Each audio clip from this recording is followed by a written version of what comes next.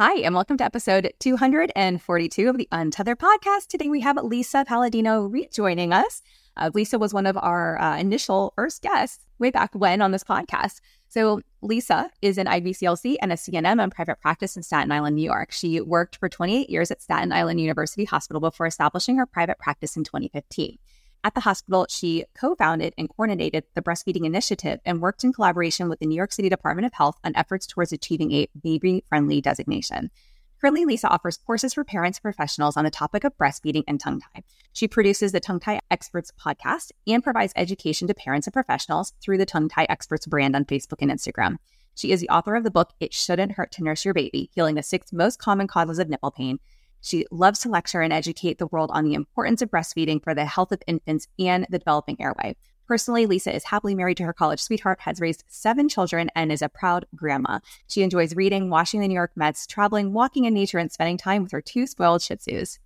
Quick disclaimer, all information, content, and material of this podcast are the opinions of the speakers and is for the informational purpose only and not intended to serve as a substitute for the consultation, diagnosis, and/or medical treatment of a qualified healthcare provider.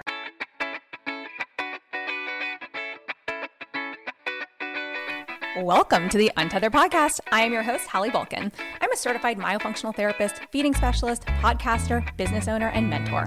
This podcast is all about getting your questions answered and collaborating with colleagues to bring you the most up-to-date information in the orofacial myofunctional therapy, airway, tethered oral tissue, and pediatric feeding therapy space. If you're new here, I challenge you to keep an open mind and join my mission to spread this message far and wide. If you've been around since June 2019, thanks for being a loyal listener. As we jump into today's episode, remember to listen with correct oral rest posture. Tongue up, lips closed, teeth apart, breathe through your nose. Let's get started.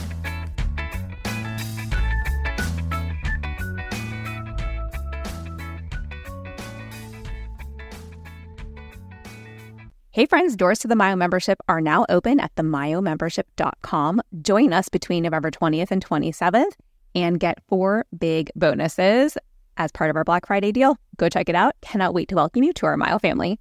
Lisa, welcome back to the podcast.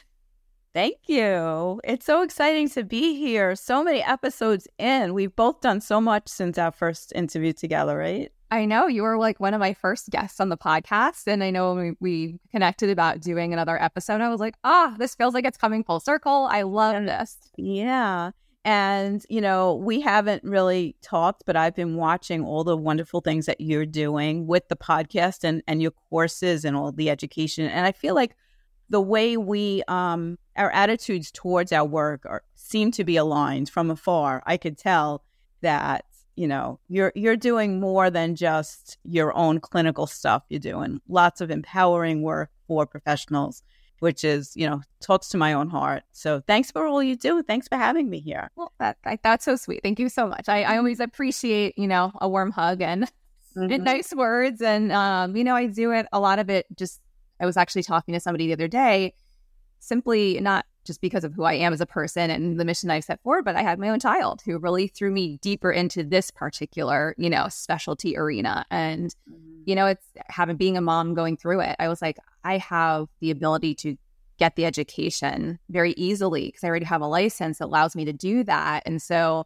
I can figure out how to, like, what I didn't know and impart that on others and share that with others, and save them from a journey of excruciating pain and just trouble finding providers to help them and all those things. I just know, like, there was no question about it. I was like, this is my new journey. And my own child just kind of shape-shifted that for me. So, yeah. In my case, retrospectively, I went through this with my children, but didn't know what was going on. But there was such a dearth of information in my area. There weren't even IBCLCs at my hospital or in my local area. So it kind of fell on me with no choice when I was seeing people who, as I always say, my usual lactation tricks weren't helping. Doing all the things and it's not helping. There's got to be something else. And, as a midwife, I'm very non-interventional. So when I was hearing about this tongue tie thing, just like many of the people listening must be like, mean? Why we need all these procedures? And I was very skeptical at first because, I think that the less we have to do, the better. However, there were some kids that made me go down this rabbit hole and say, what's going on? And after I sent the first baby and they came back and things improved so much, that was it. I was like, I have to do this. I have to teach. I have to learn all I can and start teaching other people so that I can have people to work with. So that's where. And the latest thing, you talk about your child. I have a grandchild now, and he is. I'm going to do an episode one day just about him. His case study has been a journey, continuing journey. So we learn and we apply, right? And we go forward and teach. Yeah. I mean, she's been my best teacher, and I'm very grateful because it made the journey with my second a lot easier when I was able to dive in and learn. And, I didn't necessarily know everything I wish I had known during her first 2 years of life, but we've since been able to, work with her. And anyways, I share all about that on the podcast all the time. But, I think it's, I know one of the things that you really highlight too is the importance of considering the mom in this, right? Especially newborns and infants and when there's tongue ties involved. And so I would love for you to speak to that because, I've been on this journey with both of my children. But share your Yeah, absolutely. First of all, the function of how an infant works at the breast. And in general, we're talking not more than in general. Specifically, we're talking about a breastfeeding baby. Bottle feeding, yes, that mom should be considered as well. But when a mom is breastfeeding, the function of the infant at the breast does not just depend on what's going on inside the infant's mouth. It has to do with what's going on for the mom, too, and many aspects of the mom, which we can get into. And, there's a danger of forgetting about the mom. This is more than a mouth. This is more than a body. And I've been to many conferences, and especially lately, things have opened up and we're going back to conferences where there's multidisciplinary, interdisciplinary learning, which is my favorite. And the last conference I was at, there was no mention of the mom at all. I was just a spectator. I wasn't lecturing, right?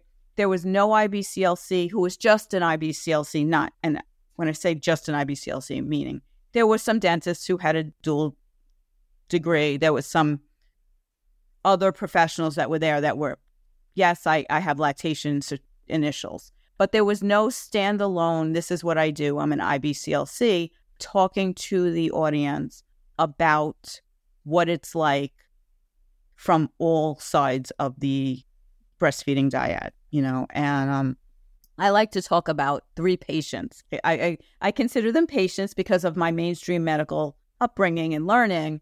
We learned about patient management. So I think about management of the mother, the baby, and then I consider the feeding like a patient, right? So individually, those things, and doing a subjective and objective evaluation, assessment of those 3 patients. So when we don't consider the mom, we are missing a piece that is way more important than most people realize. So that's basically the motivation for my latest soapbox, so to speak. I love that, Mom. I love that. I mean, I think back to the first pediatrician that I had with my first daughter. And one of the things I really appreciated about their office was that every time I was filling out, questionnaires before each of our appointments and her, at every single well check or anything, there was also questionnaires for mom. And it wasn't just one, it was usually like 2. Mm-hmm. And I was like, as a provider, like I really appreciate this because you are checking in on mom and you're hopefully going to flag anything that may also need to be addressed, or any maybe some referrals that may need to be made for mom, or conversations that may need to be had. And so I really, while they missed the tongue tie and the IBCLC was not trained in epidural tissues in their office, I really did appreciate their approach on treating that dyad and the unit, the family unit in that sense, because they were saying, hey, mom, are you okay? How are you feeling? And like just through a series of questions, I think they would pick up on something. Yeah, it was probably the Edinburgh postnatal. Yeah, that was one of them. And there was something else that I think they had created in-house. And I think it was almost like a second means of like in case somebody is answering something the way they think they should answer it, we're going to ask it this way too to see if and I was like, and that's what I really appreciated too, was like, I kind of could read between the lines, because it's scary sometimes as a parent or a mother to admit to these things, or to say, you know, well, my one job is to be a mom to this baby, to feed them, to keep them happy and clean and alive. And, you know, I don't want to fail as a parent. And if I answer this a certain way, does that mean I'm failing? Right. Well, you're being judged, right? I talked to moms who are afraid to fill out a questionnaire like this. So I thought that was very, very interesting. I think that's, you know, to be applauded. And unfortunately, I think that's rare. I mean, I never remember being asked anything beyond, you know, how's it going? Kind of. Yeah. So just to draw on that, you know, one of the aspects of the assessment for mom that I do is asking questions around postpartum depression. But I also go back and first of all, the first thing I'll ask a mom is, tell me your story. Tell me your pregnancy story, your birth story. You know, we bring all of that to the table as moms. What was it like for you? And how do you feel about it now? Because almost no one will ask a mom, how do you feel about your birth experience? Mm-hmm. You know, how are you feeling now when you think about what happened to you in the delivery room? And more, sadly, more and more moms are checking off the box of birth trauma when they're doing my intake forms. Yeah. And I mean, I would say 95% classify their births as traumatic. Now, it might just be my particular location. You know, I don't work as a midwife in the hospital that I worked at for a good reason, because I wasn't supported to support mothers in the way that I wanted to. And I say that now 6 years out, almost 7 years out, I'm comfortable saying that the reason why. And, you know, but I don't think it's just here. I think it's universal, where post-COVID, we lost a lot in the caring. And, I mean, we know when we look at our, you know, infant mortality and maternal mortality and morbidity rates, it's not good in this country, you know, especially for Black and brown women. So there's trauma going on. There's a lot of interventions going on that new moms don't expect. And nobody's asking them about that. So what does that have to do with breastfeeding? Well, I would consider my first birth a traumatic birth. And, you know, my second was not, my first was. And our feeding journey was really challenging. And it's definitely even impacted our, you know, I've talked in the past. I was talking to Taylor Kulik. I don't know if you... Yes. Yeah. We've done Instagram Lives together. And we were having this conversation. It just like hit me like a ton of bricks. And I was like, there's actually trauma around this. Yes. And the feeding journey. And I also can see how that's impacted our relationship. Right. Not that we don't, you know, not that I don't love my child and she doesn't love me and we don't get along beautifully. And, you know, people saw our family, everything is amazing. But some of the ways she presents, or like the way she seeks attention from me, compared to my younger daughter who had a beautiful breastfeeding journey because her tongue tie was released early on and the birth was traumatic. I'm like, I can see, and I've lived it firsthand, exactly what you're saying. But I wasn't even told by my OB the extent of what happened at the end of the delivery. And I learned it from my mom, like months after. And she's like, wow, discuss this with you. And I was like, no, I don't even know if it's in my charts. Like, I just, yeah. Anyway, so. Yeah, I mean, the whole idea of, well, you have a healthy baby, you should be happy, gaslighting, right, is what we get. So, you know, I mean, I'm still working through birth trauma myself because I knew nothing about birth. And I was a labor and delivery nurse, and I knew nothing about what births should be. So it took to my third, I had a home birth for my third. And I healed some of the wounds from my first two births, being taken care of as a nurse who worked in that labor and delivery unit. Can you imagine? I had trauma then. But anyway, that's a little, digression. But yeah, so the trauma matters because, you know, here you are, you're a new mom. You're coming, if you make it to the lactation consultant, because, you know, it's rare that you even get that far. You know, you decided you wanted to breastfeed. Everybody told you they supported breastfeeding. The baby comes. Now you don't feel good. You're uncomfortable holding the baby. You feel like it should be working more than it's not. If you don't get 100% support and the right support in the hospital, you get confusing messages like, oh, it doesn't matter if you give a bottle or do this or do that or, and I'm not anti-supplementation. If it needs to be for medical reasons, it does. But your defenses are down. You're physically exhausted. Even if you had the most beautiful birth in the world, you have just went through the most dramatic hormone shift that any human will ever go through. The time of immediate after birth, right? Everything shifts. So hormonally, you're that way. You're probably anemic because we lose a lot of blood, and most women are anemic before they give birth, which is another rabbit hole.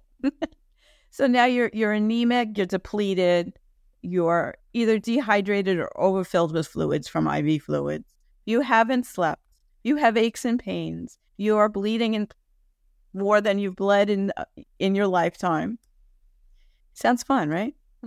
And now you're supposed to hold this baby and know what to do. And many of us come to our breastfeeding relationship never having seen a baby nurse, right? I mean, that's changing, but for most of us, it's still the case.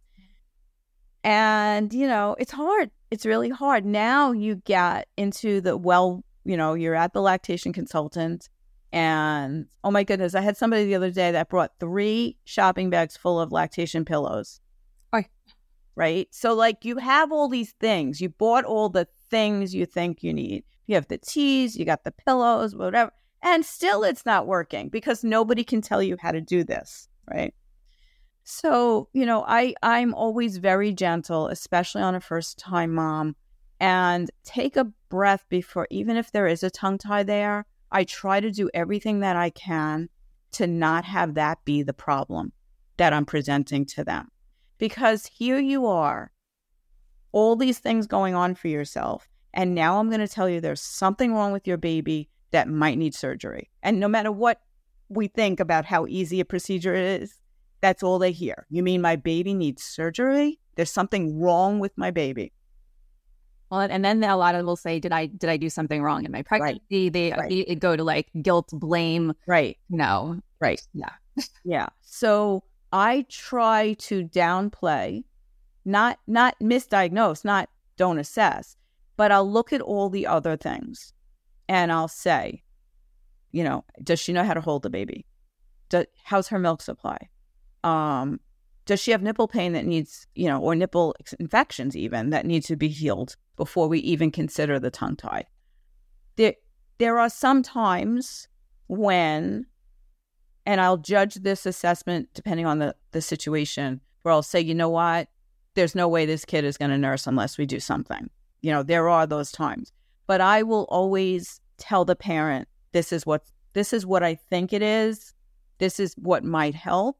However, it might not be the be-all or end-all solution because we haven't fixed, A, B, and C yet.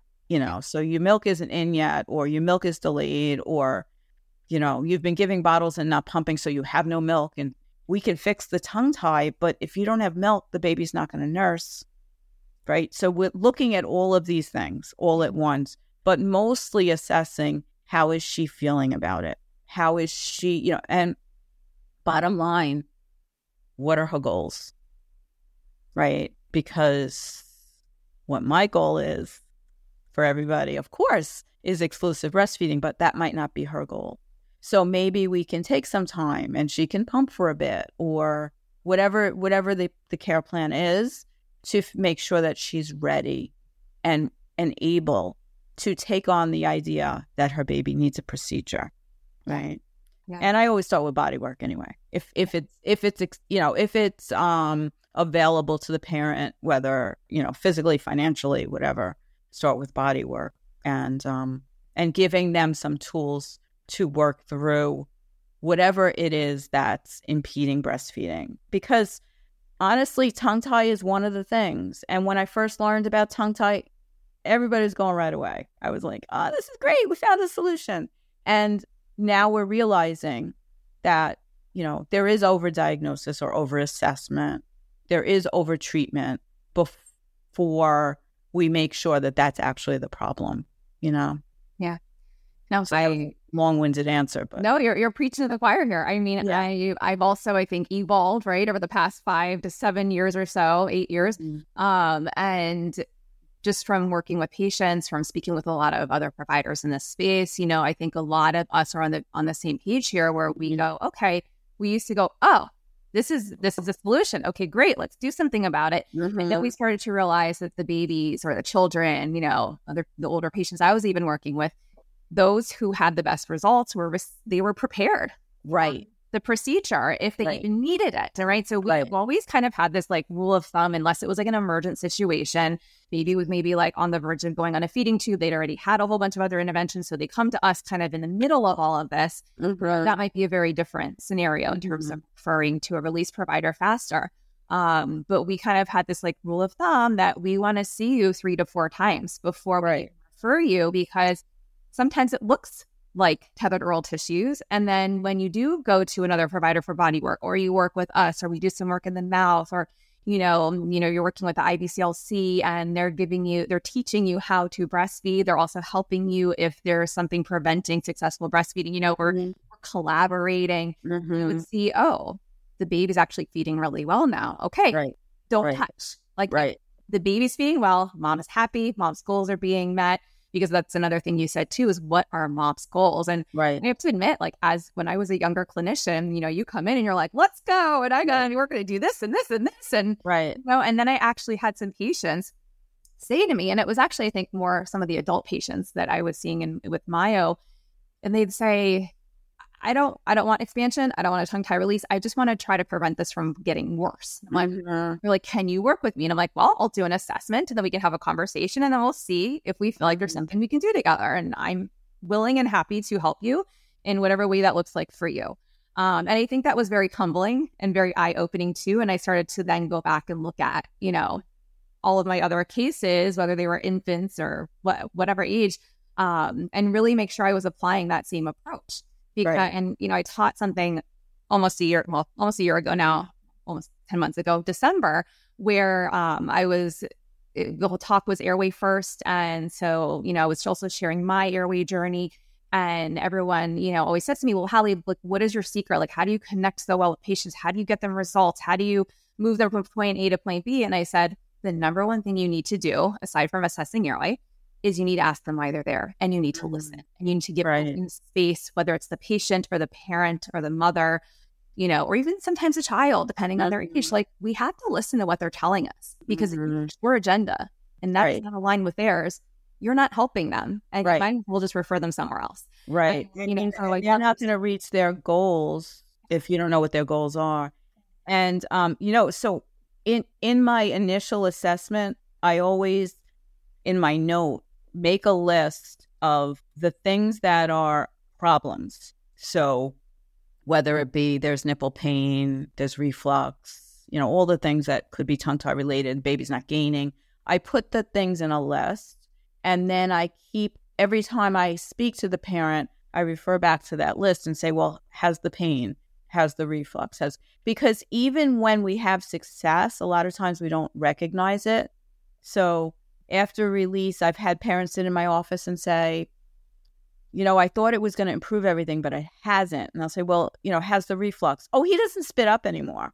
But well, then, it's very hard to objectify how we're doing. So I keep that very careful. And that's something I evolved into, later in my clinical practice, because I just thought the success was breastfeeding, but it's not just breastfeeding, and it's certainly not just weight gain. So yeah, I like to say, empowering, the parents to see what they're doing is working, because sometimes they feel like they're doing all these things that we tell them to do and nothing's really working. And a lot of times it is, and they just don't realize it, even in milk supply cases.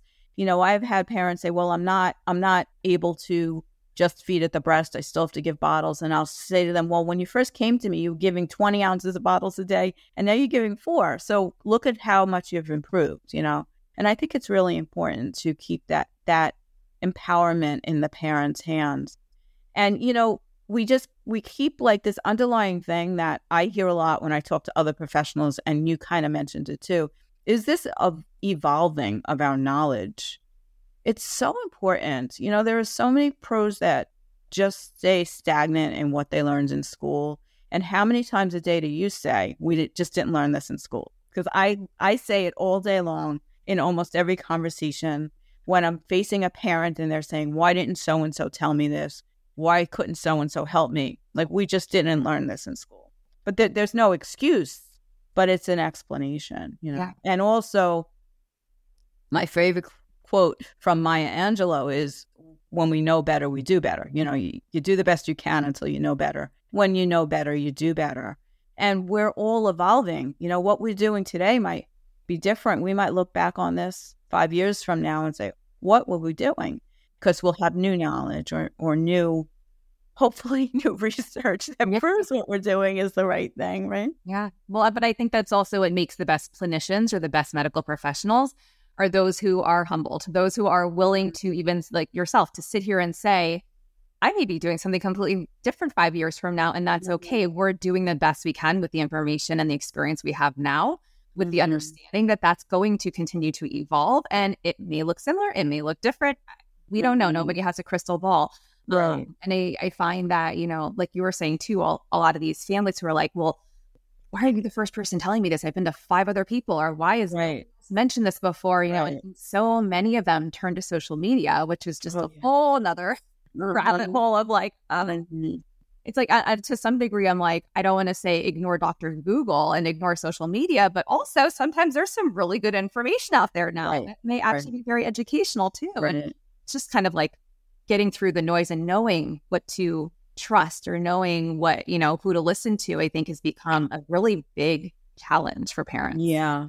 Yeah. And, I think that we need to be able to explain to parents that there's good information, there's not so good information, but when they're being told different things by different providers, what I go back to is instinct, and especially maternal instinct.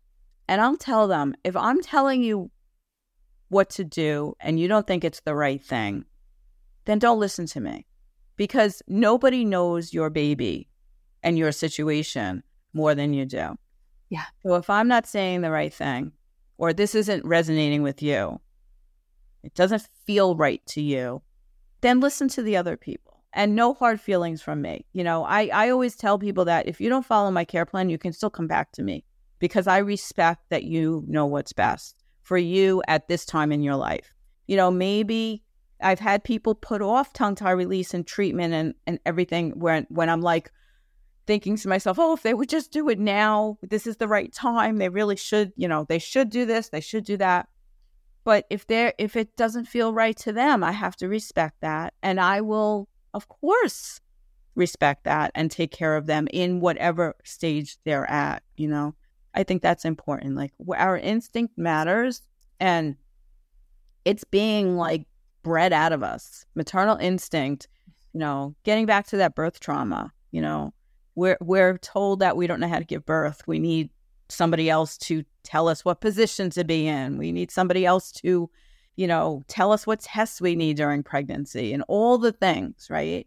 Without considering how it feels to us. And I know that when I was having babies, a lot of the stuff that was being done to me didn't feel right. And that's part of the reason why I became a midwife, because I knew there was a little bit more empowering way to give birth than what happened to me the first 2 times, So I think that's very important. And, in the fields of people that take care of lactating women or breastfeeding families, the only person really who can address the maternal side and the breastfeeding side is an IBCLC. So, I work very closely with SLPs, and I have a team approach that I have wonderful professionals that I work with. But if they're seeing a baby and they can't help the baby and they haven't sent the dyad to me, I usually tell them, please don't send them for release until we see them. So it's got to be the IBCLC that's looking at the maternal side. With little exception, there is no one else that's trained to do that, Yeah. I actually had patients who would fit this description where, they only wanted to see me. You're the speech pathologist, you do the infant feeding. And I'm like, I have zero training in how to help you breastfeed or, supplement with an SNS. Like I'm not trained in that. And I remember one family in particular, which the mom just kept pushing and pushing and pushing. And I had to almost start to distance myself because I said, it's not that I don't want to help you, but you're asking me to do something that I'm not trained in. That's right. I'm not an IBCLC. I have zero lactation credentials. I work with your baby, but we need to also work. Right. And then I've had other families too, where there was lactation involved and we were able to collaborate. And you're absolutely right that we have to take the dyad into consideration because they work like one unit. I mean, that's anyways. So I know. Yeah, it's beautiful. And when it works, I mean, I just had a thread on my messages this week of someone who I saw. She went to the dentist. She went to my friend who's an SLP and does craniosacral work, had the release, came back to me. It was amazing. The baby was doing so well, transferred so much milk. The mom felt so empowered. We were all like giddy with how well it works because it's hard to get that team approach to actually happen because, again, moms are feeling so tired and overwhelmed, and to even make an appointment is hard. Yeah, it's hard. Whether you have the resources or not. It's definitely hard. And to find the team that gets it too is the other challenge. But, one of the things too that you had mentioned earlier was a lot, and I know you said it's changing, but a lot of women have never seen breastfeeding in real life before. And, I think I was one of those people. I mean, I had kind of seen a little bit here and there. It was maybe not so successful because I was a feeding therapist and I wasn't even working with infants yet. It was maybe like I remember I was working with a child who was autistic and the family was maybe French Canadian. Mom was still breastfeeding him at 4 because he really wouldn't eat a lot. And I know that's very normal in other parts of the world, not as normal in the US. And I remember her talking to me about, getting a lot of criticism, even from therapists, about still breastfeeding this child at 4. And the child would say like 2 words. I won't repeat it because I don't want to identify who the child is, but basically 2 words to this parent to basically tell mom, like, I want to breastfeed. Right. Did not have a lot of language, did not eat a lot of solid foods at age 4. And, they were probably blaming it on the breastfeeding because I've seen that. They were blaming, if she would just stop breastfeeding. And I'm going, you guys realize this is normal in the rest of the world. Like we're living in an alternative, universe here in the US. And that kid might be failing if she wasn't breastfeeding. Oh, for sure. For sure. Right? I mean, and the child is doing fantastic now. He's much older. And, I think it was very eye-opening for me because I was a new clinician at that point. I was only a couple of years out of school. And I'm sitting here and I'm just listening to this mom and I'm hearing her pain and I'm hearing her cry for help. And I'm going, why is nobody helping this parent? They're only criticizing her. And they think they're helping, but they're doing the opposite. Showing up and forcing the child to stick some food in his mouth on a spoon is not helping anybody. Right. And, it really opened my eyes to the lack of information surrounding breastfeeding in general. But then again, as you mentioned, I think so many of us, whether parents or professionals, really are not exposed to this until maybe we, moms have their own children and decide they want to breastfeed. Yeah. Well, I really applaud your awareness that you're not the person to help with breastfeeding, because I think it's even more dangerous when some people get a little knowledge, like they'll take a couple of hours of a course or whatever and think that, oh, well, now I know how to counsel breastfeeding moms. Well, counseling breastfeeding moms is a lot different than what an IBCLC does. So there's that too. And in my own experience, I took a myofunctional therapy course. I would never practice myofunctional therapy. I mean, knock on something. I hope unless I had more training, more experience, shadowing someone, learning from someone. I took a course that people are out there hanging shingles for, but I took it to learn what you do, not to do it myself. Right. So there are some people who are taking lactation courses to start to do it themselves and like, well, now I can help the mom too. And not so much unless, you really intern with someone and get practical clinical experience, then we're doing disservice, and then, one of the things we talked about that we would talk about is the underdiagnosis and overdiagnosis of tongue tie. And I think it's really important to address that issue about the breastfeeding population because it's crazy. The world is crazy out there now. And the more, we wanted tongue tie to be recognized. Yes. Right. But we also want to make sure that the tongue tie or the frenum is causing a problem because you can have a frenum that looks like it's tied, but everything works well. Right. And I'll give you an example of that. I had a patient 2 weeks ago.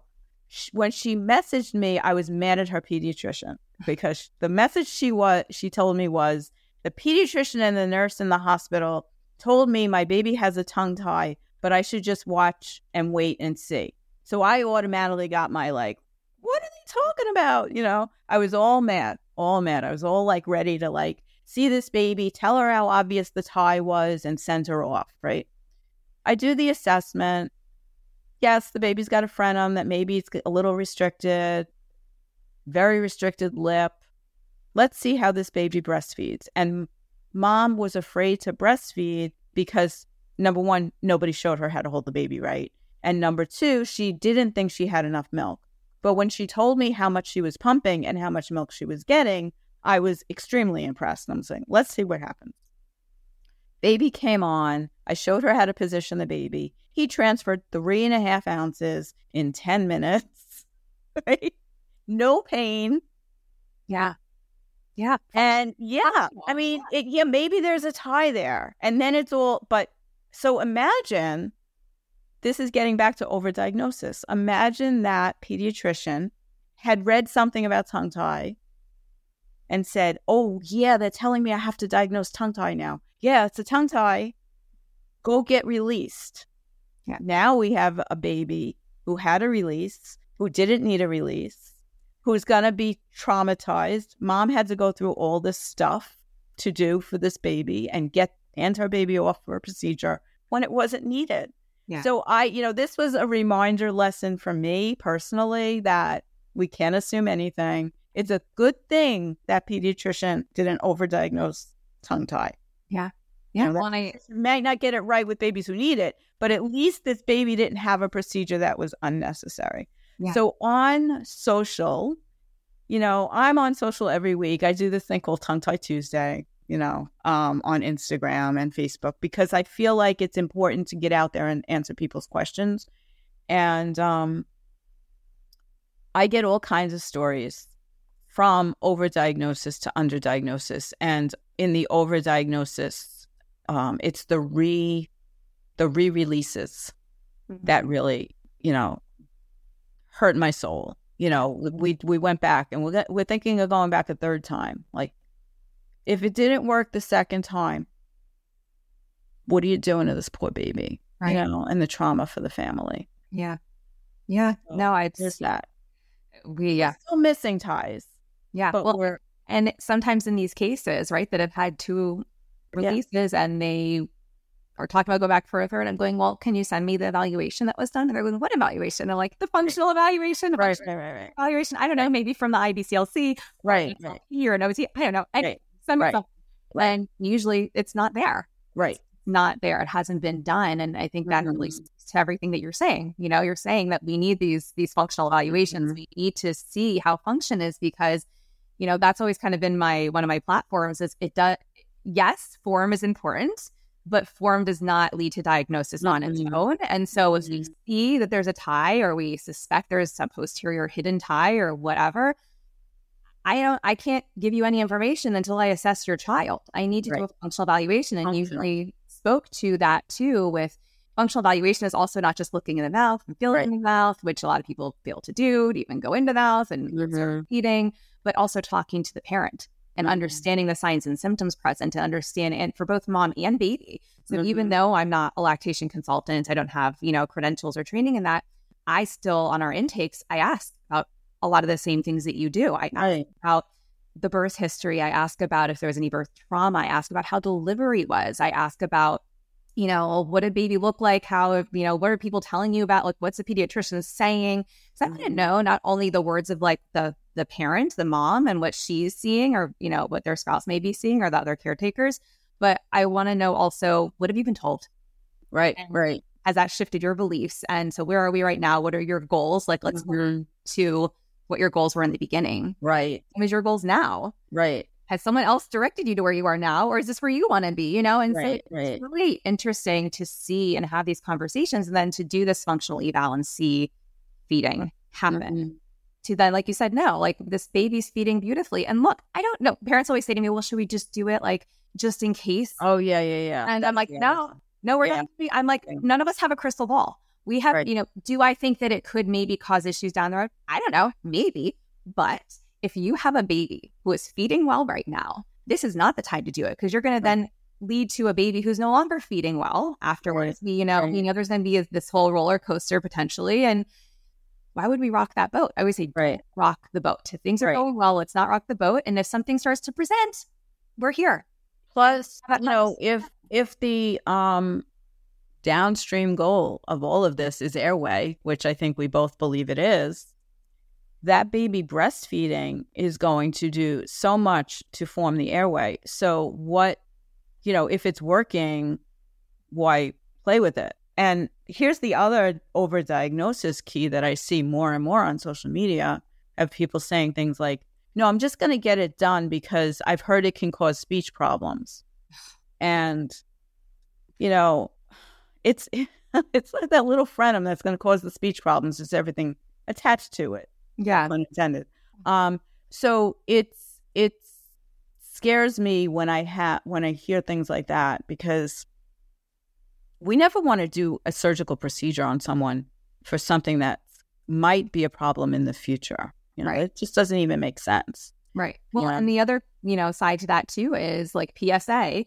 You release a tongue now and you don't do anything surrounding it to rehab it, or to basically teach the baby how to function properly, how to get the tongue up to the palate, how to feed properly, how to breathe through the nose with the mouth closed, right? We're just releasing these tongues in hopes that it's going to, their anatomy may have quote unquote changed a little bit, but the way in which they're using that anatomy is still the same. Right. Especially for a bottle feeding baby. If a baby's exclusively bottle feeding, that's fine. That's your choice, whatever. But it doesn't make sense if a baby is successfully bottle feeding to release a tie and then just bottle feed and use a, pacifier or whatever, because the baby's not going to be using their tongue the way they need to and shaping that palate the way they need to, no matter. So the tongue is free.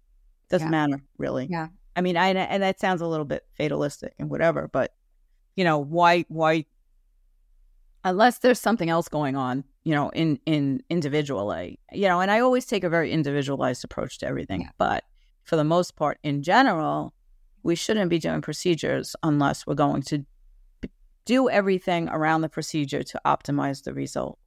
And that leads me to, my, big drive to make sure that parents are prepared for the procedure, and I actually have a checklist that I've made, and I think you're going to put that in the show notes, right? About literally being prepared for the day of the procedure. So we talk all about, like, you get the body work, do the exercises, all these things. However, there's practical stuff that addresses the mom's mental status, the actual physicalness. Like I go into, make sure you have a meal prepared for that night. Or if you have other kids, have childcare ready. Think about what you're going to use for analgesia. Don't go afterwards. You've got a crying baby in the car and now you're looking for CVS, or right. So have everything, and it's a list of things to have ready. Because if we're ready, you're going to feel better as the parents, and this, mom and dad will feel better as parents being prepared for it. The evening will go smoother, and I really do feel that how the evening post-procedure goes has consequences, because if you want that baby to nurse and you're in cortisol overdrive, nothing is going to be nice. So, we get prepared. And the more we're prepared for what's going to happen, the smoother things go. Yeah. That being said, I don't want people to think it's a horrific thing that we have to go through. Sometimes this goes very smoothly and none of the preparation is even needed.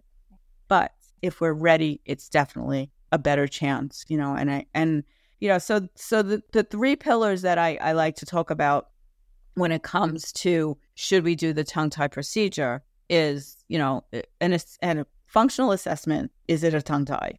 Is the tongue tie causing the problem that we're trying to get rid of? And are we prepared in all dimensions for the procedure before we go for the procedure? Yeah. No, I think that's beautiful. I mean, I think it's something that truly all of medicine really should be listening to this because, I had my my septoplasty and turbinate reduction, etc. April 2022, and my ENT prepared me so well. Like I actually went in for a pre-op appointment where I sat with one of the nurses for 30 minutes and we went through everything. And she gave me stapled pages of information with like, okay, this is what you need to do the week before, 3 days before, 2 days before, 1 day before, the day of the procedure. Here's what's going to happen afterwards. Here are the prescriptions if you're going to take these that you're going to want to pick up beforehand. You know, all of these things, like all these different considerations. Here are the materials to have on hand. So when you come home, right? And then, so I was like, wow, I can see how this might be overwhelming for some people. And being an ADHD adult, I was like, I'm going to make myself a chart. And I'm going to like check the boxes. I'm like, because I just know myself when I come home from a procedure and you're like out of it. Like, right. So anyways, I made a chart. I showed them. They're like, can you do this for all our patients? And then a family member also went to a different ENT for the same procedure and got a 1-page handout and had zero information on how to care for the nose post-op. And so they were like, thank goodness, like that you have this information and you have extra materials on hand. My ENT didn't tell me to do any of this. And I'm like, well, my ENT said, like, for example, right, if you don't clean the nose around where they put the splints in, things get hard and crusty and it's very painful when they get taken out. The sutures come out and everything. And she's like, I wish that everybody would follow the very simple instructions. It doesn't hurt. It keeps things clean. It makes it a much more enjoyable experience post-op. And so I think this really goes hand in hand because there's different levels of information being given. And I love that you've created this resource for parents so they really can understand how to prep because it's not common knowledge. It's also not just enough. And we know I've had a lot of episodes and conversations recently around fight or flight, the nervous system. And if that is where the caregivers are functioning from, and especially the mom, the breastfeeding individual, baby's not going to relax, settle in after a procedure. If the care, and even with breastfeeding itself, the letdown reflex requires to calm that. You're required to calm your nervous system because if we think about biologically, we're mammals, and mammals are not wired to feed or eat when we are in danger. Right. So our physical response to anxiety is to put out hormones in our body that literally block the letdown reflex. So, I tell people they should take 3 deep breaths and relax their shoulders on the exhale before latching their baby or as they're latching their baby, or usually right after the baby latches because they always tense, especially if they've had painful latch. That was me with my first. Right? Yeah, I was away from her, which killed me because as like a speech pathologist, the communication and making eye contact with your baby as you latch them, I was in so much pain. I would look away because I didn't want her to see me. Yeah. But she's still feeling that, right? So the deep breaths just to relax. But it's all tied in, no pun intended. It is. I mean, this is, I think, hopefully so helpful for parents, for professionals to hear a lot of this because, I think we have these conversations in bits and pieces, but I don't know that I've had this conversation with an IBCLC recently. And so I'm so excited that we were able to really dive into this topic and the functional evaluation that we need and the pre-op and post-op journey and what that should look like. And, again, even though there's so much information out there, I don't think that most are are aware. Right. And even if for the professionals who are listening to your podcast, which I'm sure you have so many professionals who listen because you give so much great information. The checklist is something that you can, download and give to your own patients if you find it helpful and useful. I'm all about sharing. So it really is. It's part of my professional course, but it's part of my professional course and my parent course because it's so helpful. And I wanted to get into as many hands as possible. And I appreciate you letting me share that and having this conversation, which has been wonderful. Well, thank you for joining me. While we were talking, I went and downloaded it. So I have it in front of me. And I think it's a really very easy to use, simple, like you really simplified this for everybody, but very comprehensive at the same time type of resource that I think will be very beneficial. So thank you for sharing that. And thank you for joining me today. Oh, thank you. And hopefully you're going to come on my podcast soon.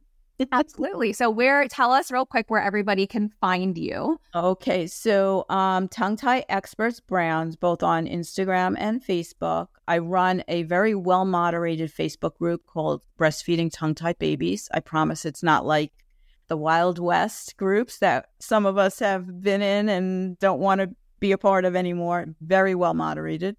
And on Instagram, Tongue Tie Experts and the Tongue Tie Experts podcast. And when I mention the name of my brand, I always like to explain that I am not saying I am the tongue tie expert. It's all of the people that come together to share their stories with me, whether professionals or parents. They're all the experts, and we all deserve to be recognized. If you're a parent who's been down this journey, then you are an expert, right?